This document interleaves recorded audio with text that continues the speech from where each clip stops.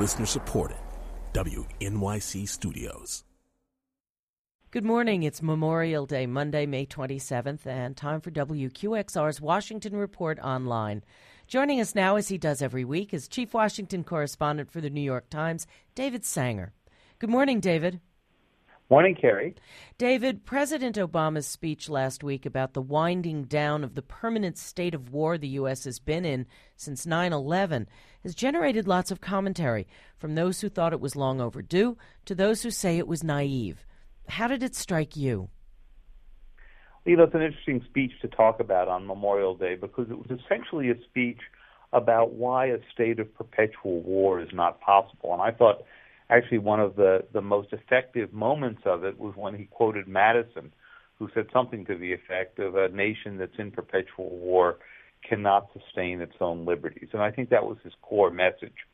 And that, of course, covers both why he wanted to begin to move the drone program out in the public and why he wants to close Guantanamo Bay.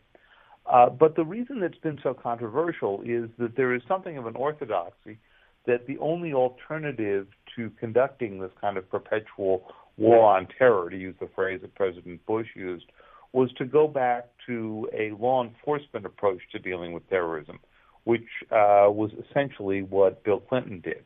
And I think what you heard President Obama attempting to do was wend a middle way, saying there would be selected drone strikes, for example, but opening up the possibility that he would allow a court to review whether or not those strikes were warranted, that it would not simply be within the realm of the executive, and to move to a position where the United States would conduct operations that were a mix of legal and military.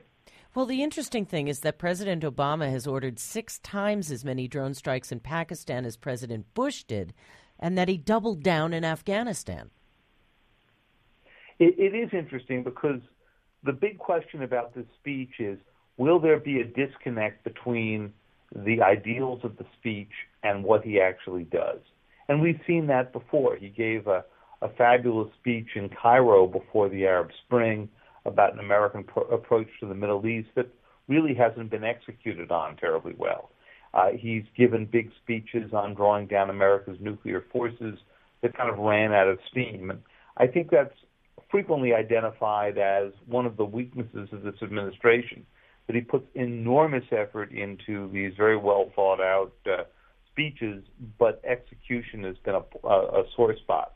Let's turn to the leak investigations, David. The Times reported yesterday that the Justice Department and FBI have been investigating to discover the sources of another reporter's revelations, yours, about the efforts to undermine the Iranian nuclear program with a computer worm. So how does your case differ from those of the AP and Fox News? Well, Kerry, in the case of the AP, the news organization learned a few weeks ago that the Justice Department had secretly gone out to get the numbers dialed out of its bureaus and by some of its reporters and their cell phones. The Justice Department had to reveal that to them. So far, the Times has received no such notification. That doesn't necessarily mean that they didn't do it, but they certainly haven't made such a notification yet. The other big thing to remember about the events surrounding the Iranian cyber worm is that the big disclosure in the case didn't come from a leak. It came from a technological error. The worm itself got out in 2010 in the summer and started replicating itself around the world. And so the Iranians discovered by late 2010 that they had not only been attacked, but they got to read the actual code that attacked them. The follow-on stories were really about how the United States and Israel accomplished this, but weren't about the fact itself. I think that's a significant difference. Thanks a lot, David. Thank you, Kerry. New York Times Chief Washington Correspondent David Sanger. I'm Kerry Nolan, and that's the Washington Report on Classical 105.9 FM, WQXR.